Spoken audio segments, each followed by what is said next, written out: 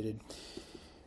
Take your Bibles and find your way to Ecclesiastes chapter 10. That's where we were last time. We made our way through almost, maybe a quarter of that. We're going to finish today, Lord willing.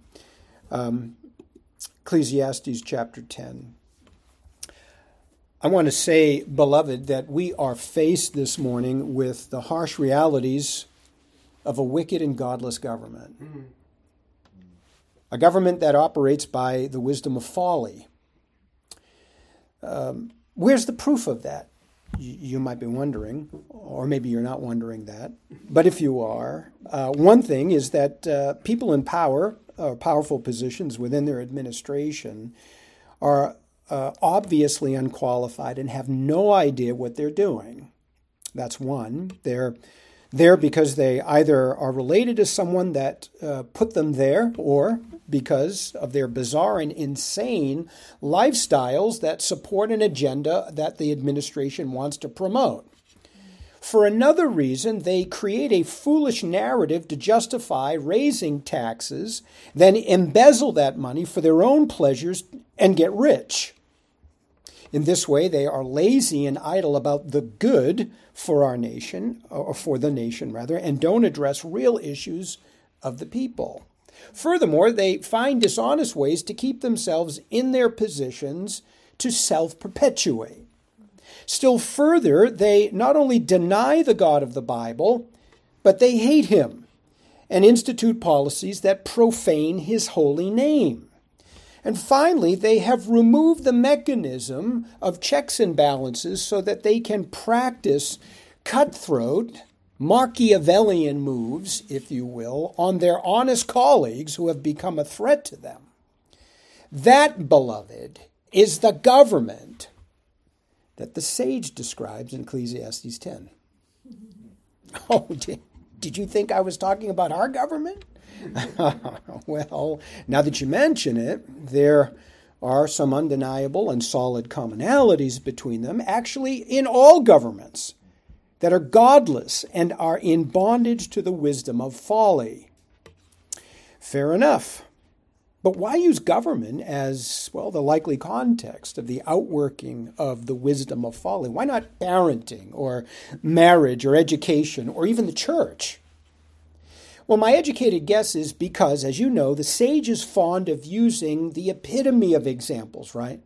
So government is a perfect context to show how far and wide the abuse of power can go. Now, in our last study, we covered verses 1 to 4, which singled out the fool who occupied a prominent position in the court and how he carries on. Both this appointment, or his appointment, and his performance really were the result of the wisdom of folly. Now, for the rest of the chapter, the sage exposes the entire administration, the entire government, the whole royal cabinet, where he will contrast the wisdom of folly with the wisdom of God, or godly wisdom. Now, before we look at the details, all right, I want to rehearse with you again what the sage achieves for us in this chapter, practically speaking. There are three things you may remember. First, he gets into our heads that there does exist a methodology of foolishness, right? An epistemology of irrationalism. A system of thought that doesn't just spout off foolishness or falsehoods, but deliberately passes them off as truths. It promotes immorality as virtuous.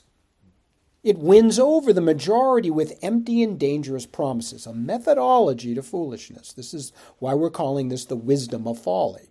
Number two, or second, the sage gets into our heads that this wisdom of folly is the polar opposite of godly wisdom, exact opposite. And why is that important? Because wisdom of folly is really good at counterfeiting godly wisdom or truth. So the difference between the two are not so apparent to the world. And those of us who know better and reject the wisdom of folly, of course, will be ridiculed and slandered and pegged as racist, sexist, and misogynist, and xenophobes, and uncaring and backward. when we hold to godly wisdom. That shouldn't surprise the church. Paul did say that people prefer darkness instead of light. The third and final thing that the sage does is to call us godly, wise people to be careful to maintain our witness before the world so that God might be pleased to use it to open the eyes of the spiritually blind to their folly and to their spiritual condition before Him. All right, so those are the three practical outworkings of this chapter.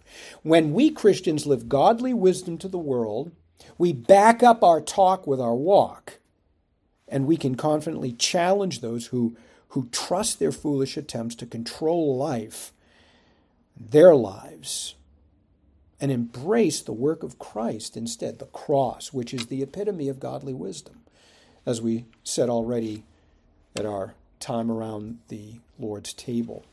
Now, in summary then, the three applications here are to expose the foolishness of the world for what it is, to reveal godly wisdom for what it is, and that we might also see those who have trusted in their own foolishness way turn from it and to the living God because of our testimony. Three applications. And I'm going to try and keep these applications before you as we move through the rest of the chapter. Now, I think it's necessary before we do that, again, to review what we said last time. We said in the first part of our outline that the wisdom of folly is polar opposite to godly wisdom. Its voice wounds and kills rather than saves and enriches life. We said that. Came from verse 1. The sage told us that the wisdom of folly speaks foolishness in a very appealing way, with scented words that attract in order to promote its agenda that in the end will wound and eventually kill. He also told us that foolish talk is polar opposite of godly wisdom. And the implication is that godly wisdom uses no empty and deceptive speech that endangers the hearer, but rather words that are truth, and truth that fits the need of the moment, so that the one who hears might benefit. The obvious application from this contrast is that those of us who operate by godly wisdom, who are members of the new covenant, we must be godly wise in the way we speak before the unsaved world, that God would be pleased to move those who hear us to saving faith. And to do that, we need at the very least to put off any foolish or hurtful rhetoric of our own that might come from our lips from time to time, and put on in its place a godly rhetoric that saves life and sustains life. I know plenty of Christians who get sucked into the foolish talk kind of context. It's not hard to do. They get sucked in, whether it's at the office or at the job site or at the gym or social events. It's easy to fall into it if you're not intentionally watching out for it. The New Testament has much to say about the way we talk. In 2 Timothy 2:14, Paul says, "Remind them, Timothy, of these things, and solemnly exhort them in the presence of God not to dispute about words, which is useless and leads to the ruin of the listeners." These are people who just want to instigate, and they wrangle about words. In the second part of our outline, we discovered that foolish rhetoric comes actually from the wicked heart, rather than a redeemed one. That was the second part. And this organized foolishness takes the form of destructive language that comes from the fool's heart, just as godly language of the godly wise comes from a redeemed heart. You might remember Jesus said that the mouth speaks out of the overflow of the heart. So we should expect then that our language would be distinctly different than the language of the world. And one application here is that we Christians should be godly and biblical in our language, in the way we communicate, that we might attract the fool to the faith. It challenges us to make sure that make sure that our heart is right, that it has indeed been redeemed, that it loves righteousness, it cultivates love, and it desires to follow Christ all the days of our fleeting life. If your heart is redeemed, well, then you'll be able to follow Christ, you'll be able to apply his wisdom, and you'll not be taken in by falsehood, which is something we can not only promise to any unbeliever who turns from dumb idols to the living God, but it's something we can show them by the way we carry on. Again, our testimony, our witness. Now, we got to verse 4 last time, and there we learned that the foolish and unredeemed person produces not only foolish rhetoric, but he also produces foolish behavior. Specifically, behavior that is reactive, in contrast to the proactive response of godly wisdom. So the fool himself is reactive, and we would expect him to be, since his heart is predisposed to being this way, right? Now, we explained that being reactive, if you remember, is a sign of selfishness. It's a self-preservation kind of move, right? It's much like a dog. When you grab its paw tightly, it reacts by snapping at your hand. And that's not an action that is bathed in thoughtful planning on the dog's part. No, it's instinctive. He's that way by nature. It just happens.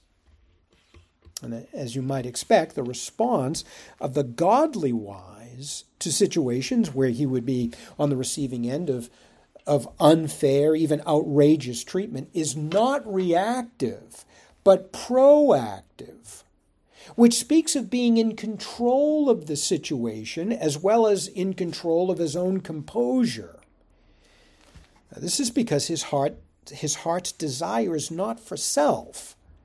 He doesn't care about himself, about how he might be persecuted or attacked or misrepresented. No, he's interested in pleasing Christ and loving his neighbor, even if he gets hurt doing it.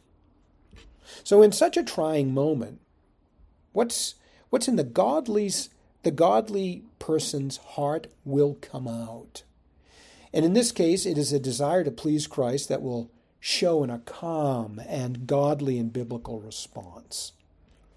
The implied application here in this example is that we godly wise must be careful to guard our hearts and to make sure that Christ is the object of our affections at all times, so that our response to situations will be pleasing to Christ at all times and also impressive to the foolish unbeliever, whether he's an observer of our actions or on the receiving end of them. Now, we pick up with another side of wisdom this morning, wisdom of folly, that is, and how it differs from godly wisdom in verses 5 to 15. This is a rather large section, but we could summarize it this way. This is the fourth part of our outline, and that is that the wisdom of folly is self-serving, but godly wisdom is gracious. That's the difference. And there's an applied application we'll get to at the end of that. So let me just develop this. The sage illustrates this truth with a real-life example that we are well familiar with because it happens in our day with great regularity. It's when those in powerful positions pass over qualified applicants for jobs that they give to their relatives or their friends instead. We know this today as nepotism and affirmative action. And maybe you know what it's like to lose a job to someone who is clearly not qualified, but rather a member of the in crowd. Happens all the time. The sage uses the king's court as a context for this, and it's government. It's not what you know, you see, there, it's who you know. And for example, it's a right in our country for a newly elected president to choose his own cabinet members. That makes sense. Nothing nefarious about that. But one would hope that he chooses people on the basis of their qualifications and contributions and merits to their particular field of expertise. In other words, the best and the most accomplished. Unless you've had your head in the sand, It's pretty obvious that the current administration did not do that because of its emphasis on transgenderism, on critical race theory, on equity. It has filled key positions in Washington on the basis of skin color and gender, and even so-called non-gender, as we've come to know in some embarrassing situations. This is racism at its best. But it's not a new phenomenon by any means. It certainly happened in the ancient world. Ordinarily, you should know, filling royal cabinet positions with fools would be an outrage in the ancient Near East. But it did happen. And when it happened, it led eventually to social chaos, as it always does in every era. Now, you might recall when Rehoboam succeeded his father Solomon as king in Israel. It was a very troubling time, and he needed wise counsel to rule the people who were very troubled. And Solomon's counselors were there to give Rehoboam counsel. But as 1 Kings 12:8 recounts, the young new king rejected them and chose instead to listen to young fools who were his friends, who actually became his new cabinet. Verse says, but he ignored the advice of the elders, which they had given him, and consulted with the young men who had grown up with him and served him. By choosing his friends, who were unqualified for the job, over seasoned administrative counselors, he reaped terrible consequences. Now in verses 5 to 15, we see what the wisdom of folly achieves. It's really self-serving. It's a self-serving methodology that has no consideration for others. This is the wisdom of folly. It's against this that godly wisdom, of course, shines. So the sage explains first, in verses 5 to 7, that the fool is given a place of prominence by unfair means. Okay, we're going to explain this whole context.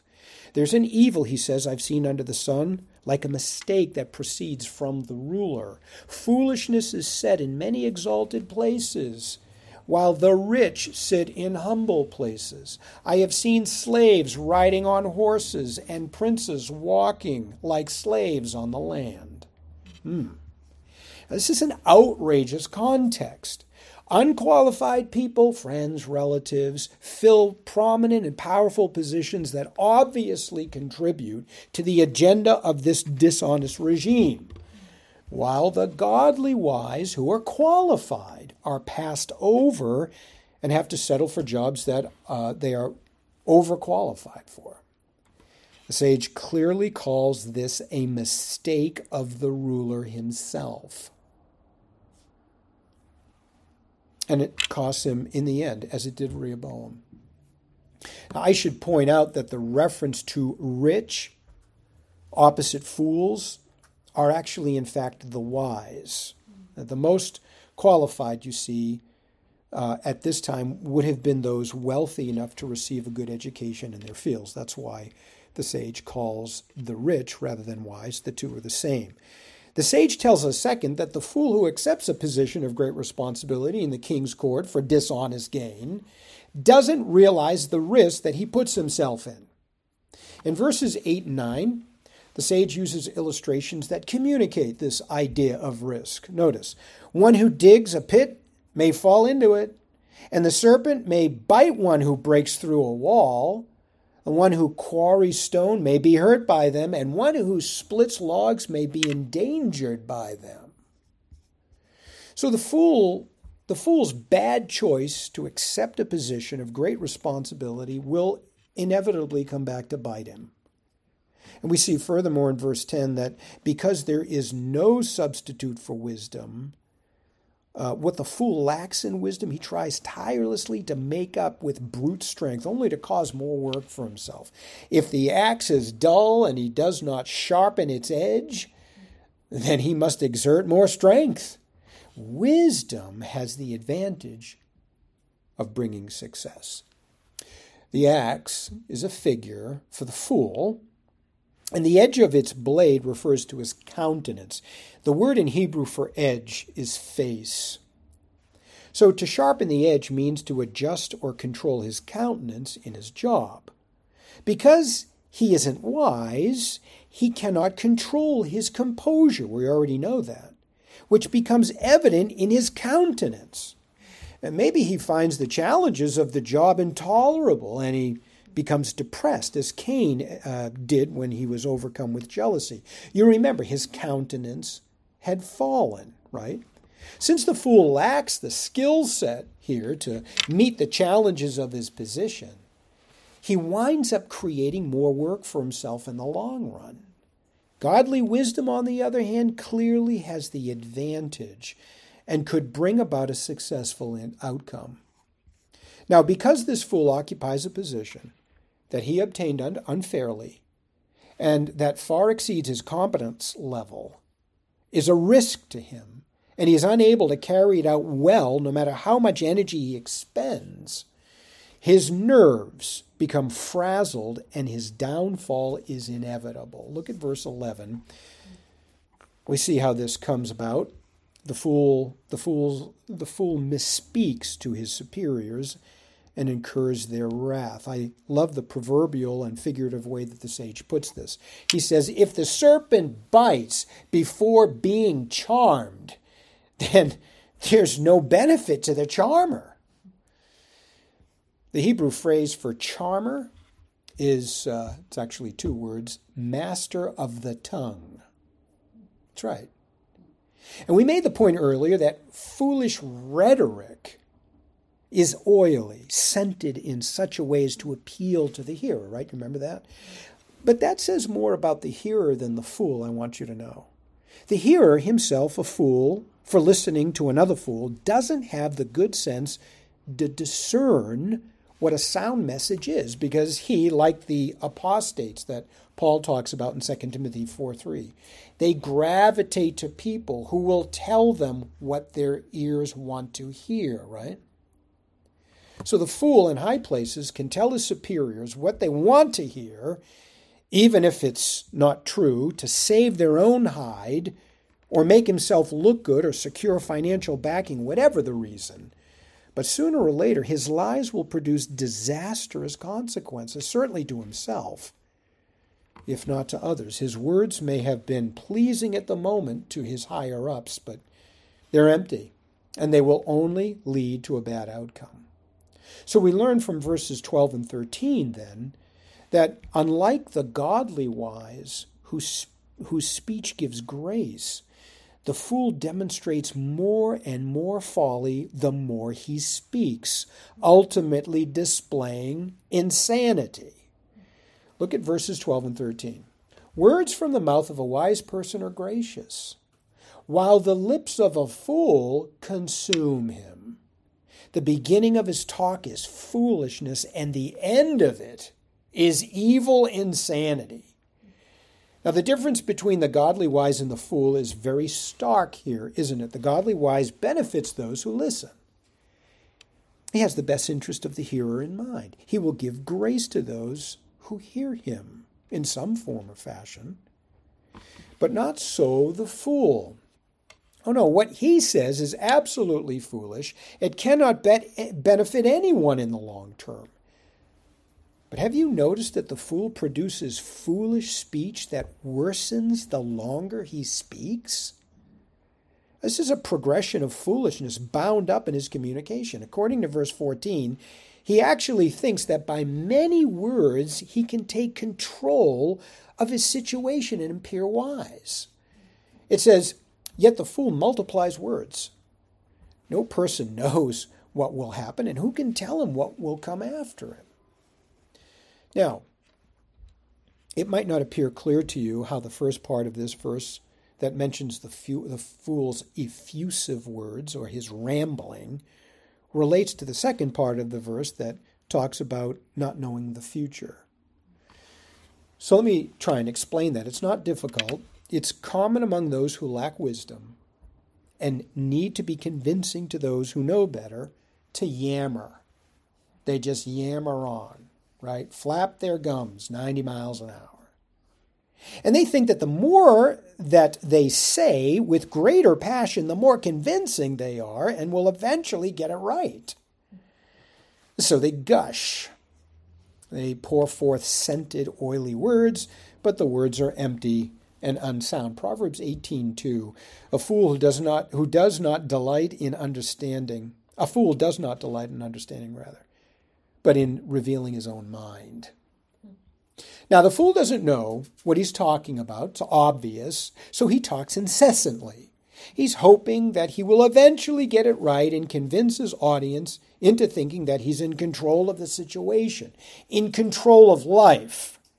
But in reality, he proves that not only is he unqualified to do that and have control over his own life, but his plans suggest that they are insane.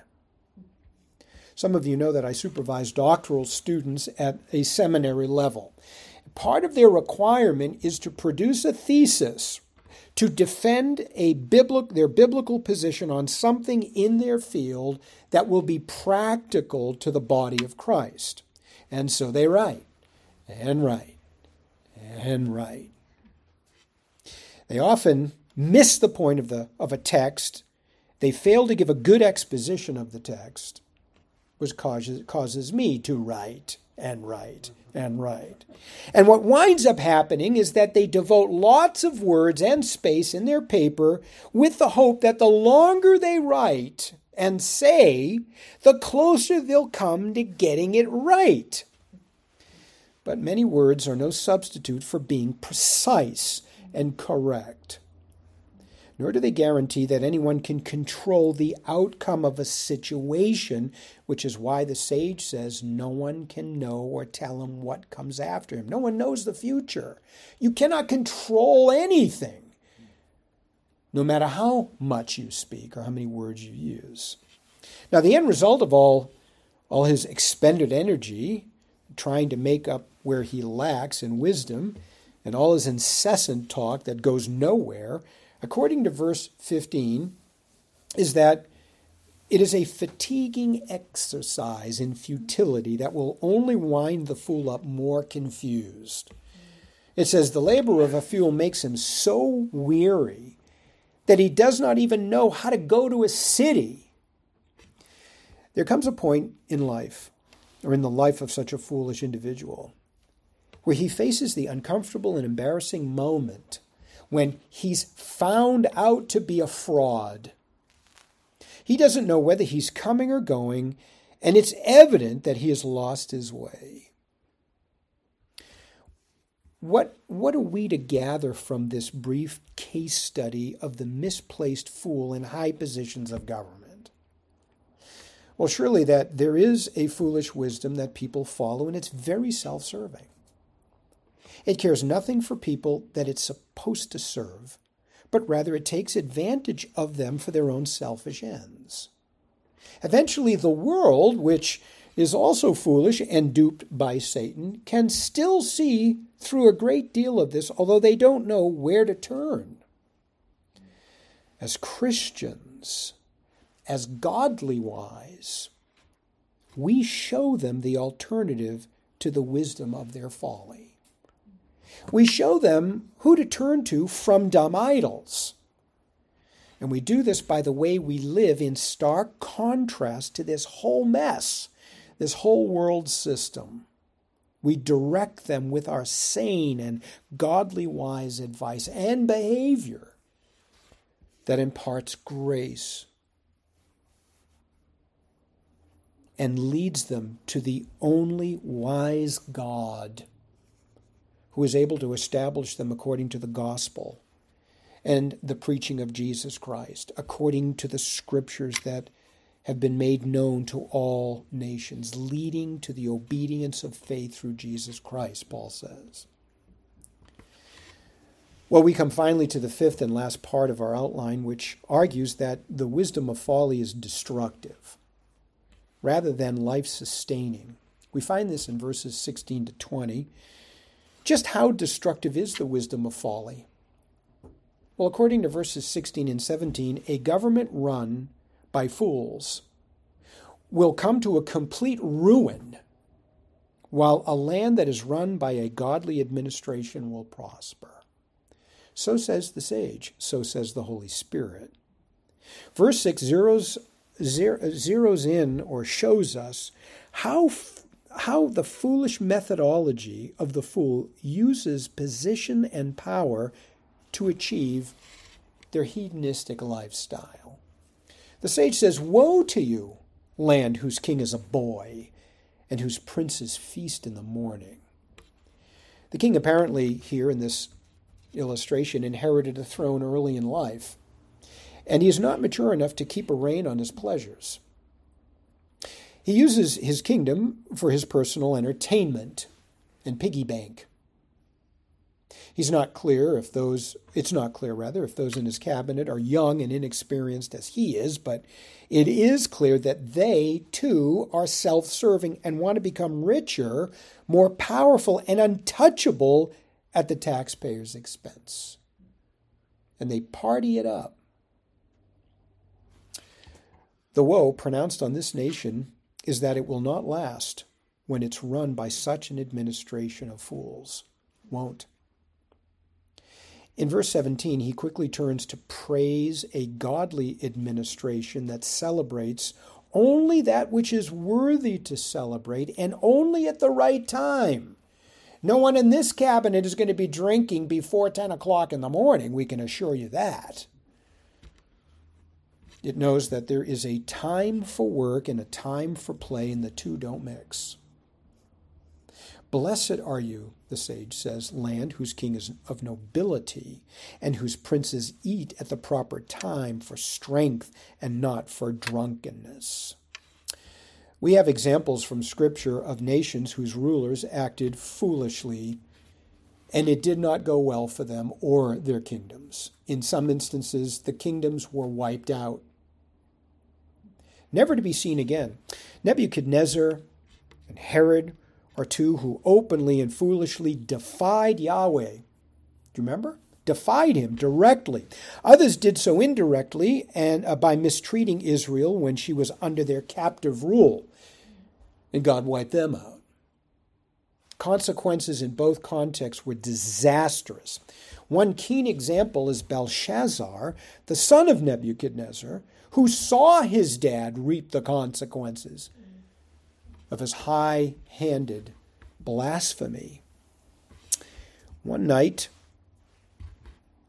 a very celebratory night, when Belshazzar was drinking and celebrating, it was the night on which he was killed and the kingdom was wrenched from him by King Darius of the Medes and the Persians. The prophet Daniel addressed Belshazzar on this night, shortly before this happened, and he said this to him: "You, Belshazzar, have not humbled your heart, even though you knew what happened to your father.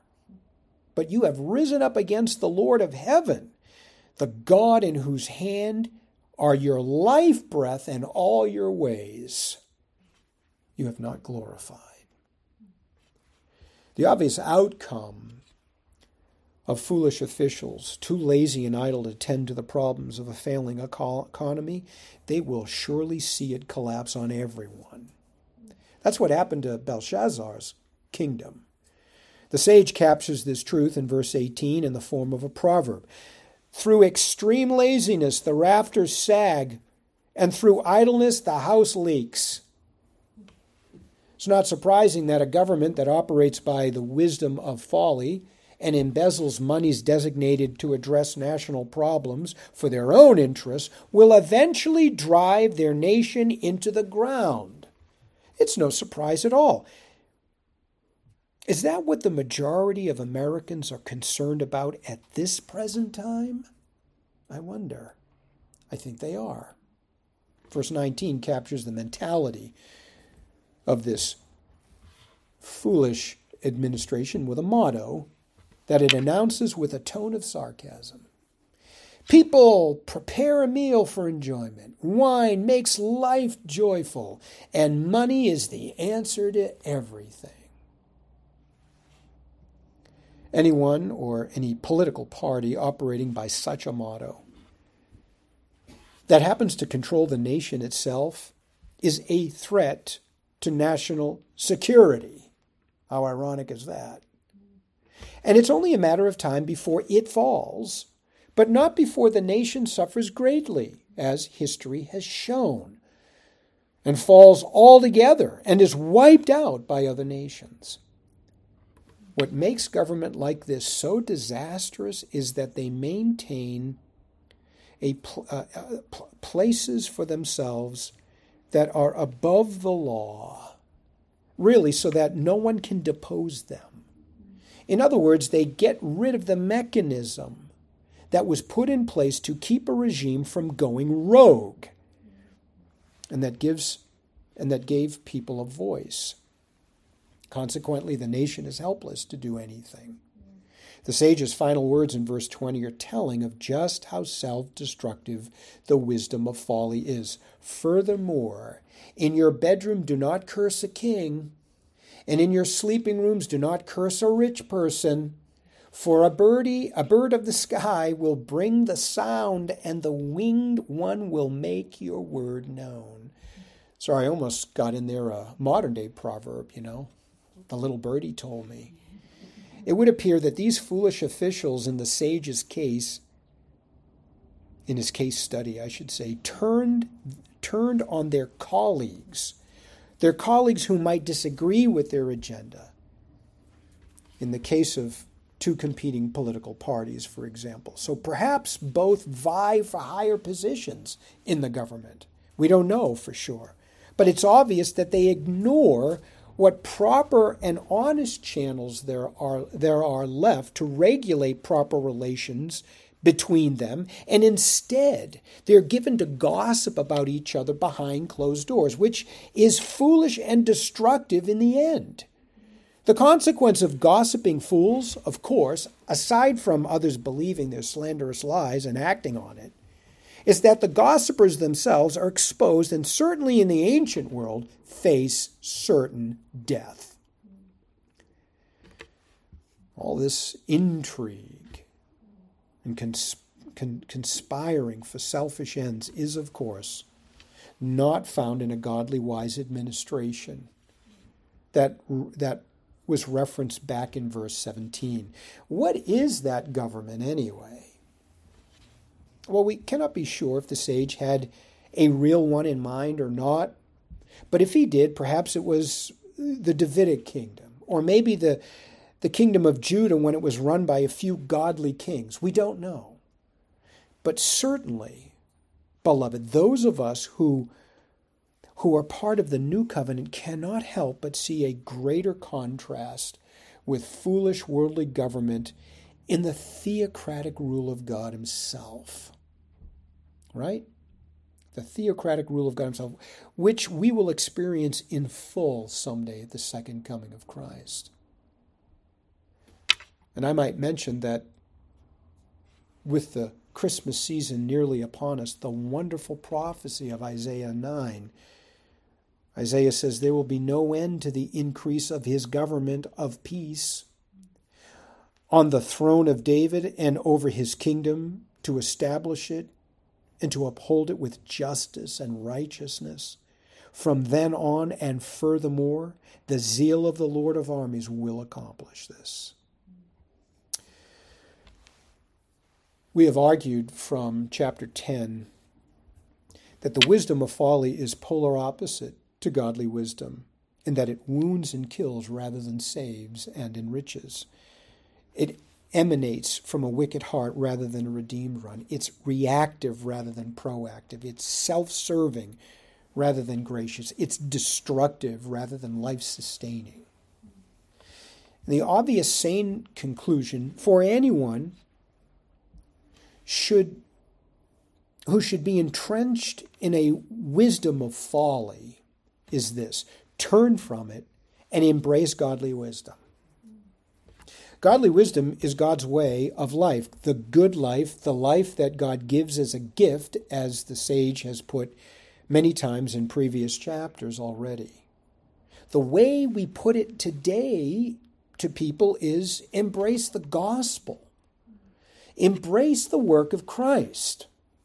The gospel is the epitome of godly wisdom in that it is wisdom and it imparts eternal life and wisdom.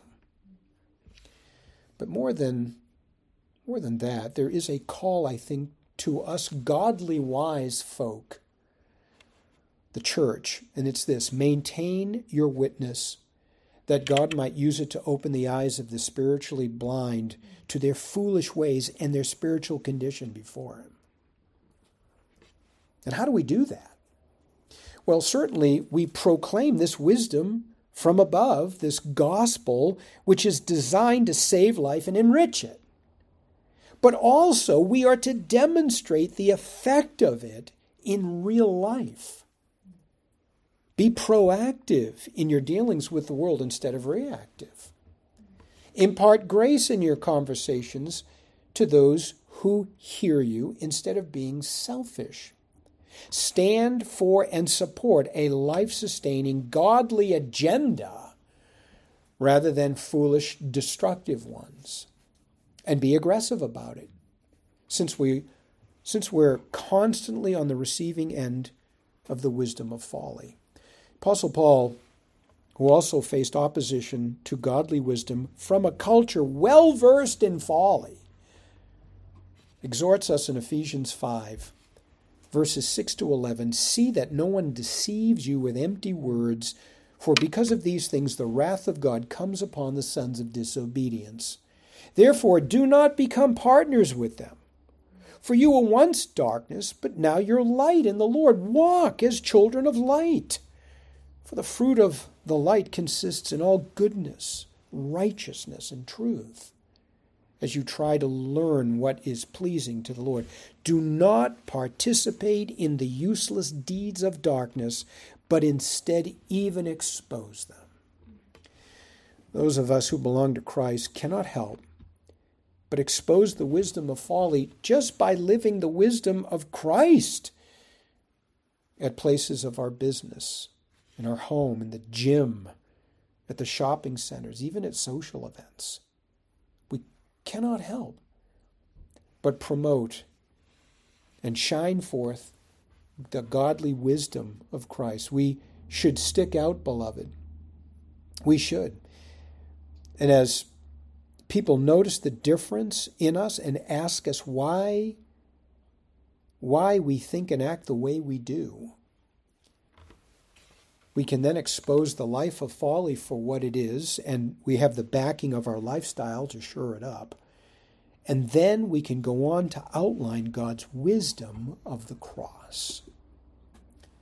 It's foolishness to the world, but it is God's wisdom unto salvation. Father, we thank you for this time together, that we could spend part of our Lord's Day in your word, and we pray that the truths there that you have left for us will resonate and rebound in our minds, and that we would call them to our mind when we are in situations where we have the ability and the opportunity to show Christ, to show his wisdom, to show the wisdom of the cross. We pray, O God, that we would not be shy to take opportunities to do this, and that our very lives, by the way we live them, would even attract such opportunities for us. And as it does, we pray that we would take them, and that we will show people the wisdom of God, the wisdom of the cross, and that we would follow it up with a sound proclamation of the gospel, of the words of eternal life, that you may be pleased to bring about faith and repentance for your glory, for your honor, and for the benefit of your church. We pray in Christ's name. Amen.